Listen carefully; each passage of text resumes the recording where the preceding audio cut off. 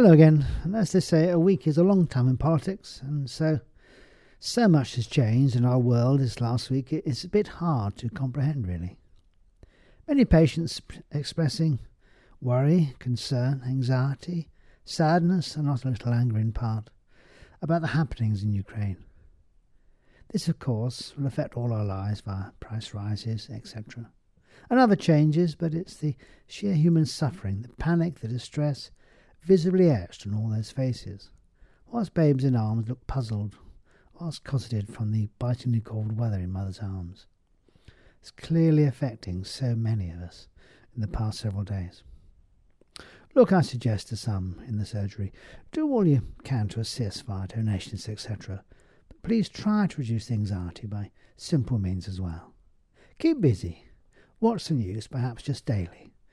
Just to catch up, don't continuously allow this drip feed of horror and distress to percolate into your smartphone or similar digital device. Another sensible option, I think, for some.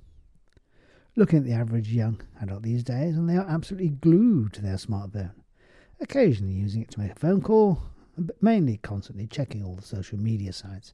Unimaginable. And some of those are just, well, I've never heard of them. For anxious souls, this can of course be disastrous. No time to allow this stuff to be filtered in human form, i.e. by word of mouth or discussion or personal experience. No, it's an instant and multiple image format, with pictures, videos and so-called influencers spewing out all this stuff at a rate that's only contained by the bit rate of the device's download capability. Wow. This week, it's National No Smoking Day, of course. While smoking rates, generally in the UK, have continued to slowly fall, now at about 14 to 16%, down from 17%, depending on what survey you look at. Still, about 6 to 7 million adults continues to smoke, and it remains a huge health concern.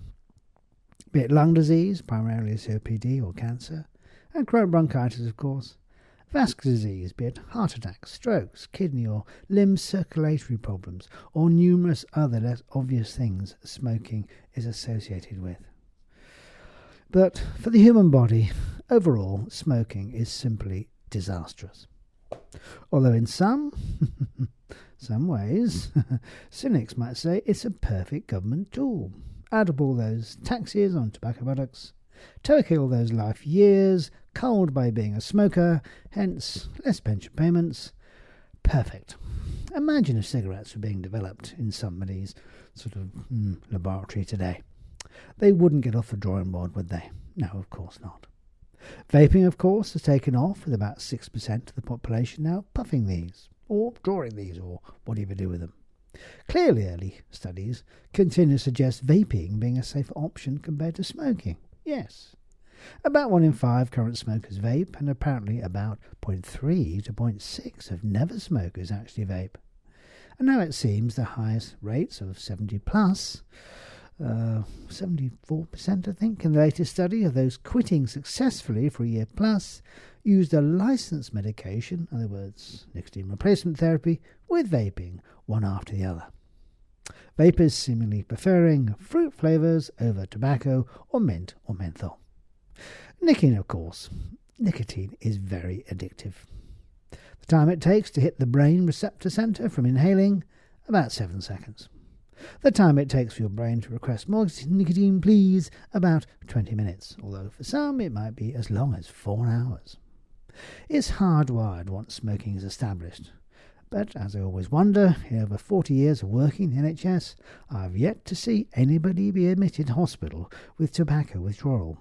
Drugs, drink, numerous other things, yes, but tobacco, no. So National No Smoking Day. Consider the evidence. Consider the options for quitting. Look up the evidence as you might look at so many different sites as might work for you. Be it nicotine replacement or vaping or both, there is a lot of stuff out there to help you. Doctors and nurses, health staff will never cease asking the question, do you smoke? Although personally, I can often tell if you do. Smokers just have that look. It's the skin, texture, creases, colour, age versus actual age. For starters, that's before you use your nose. It would be by far and away your best ever health choice in life ever. So, what's stopping you? Stop. Till next week. Cheerio.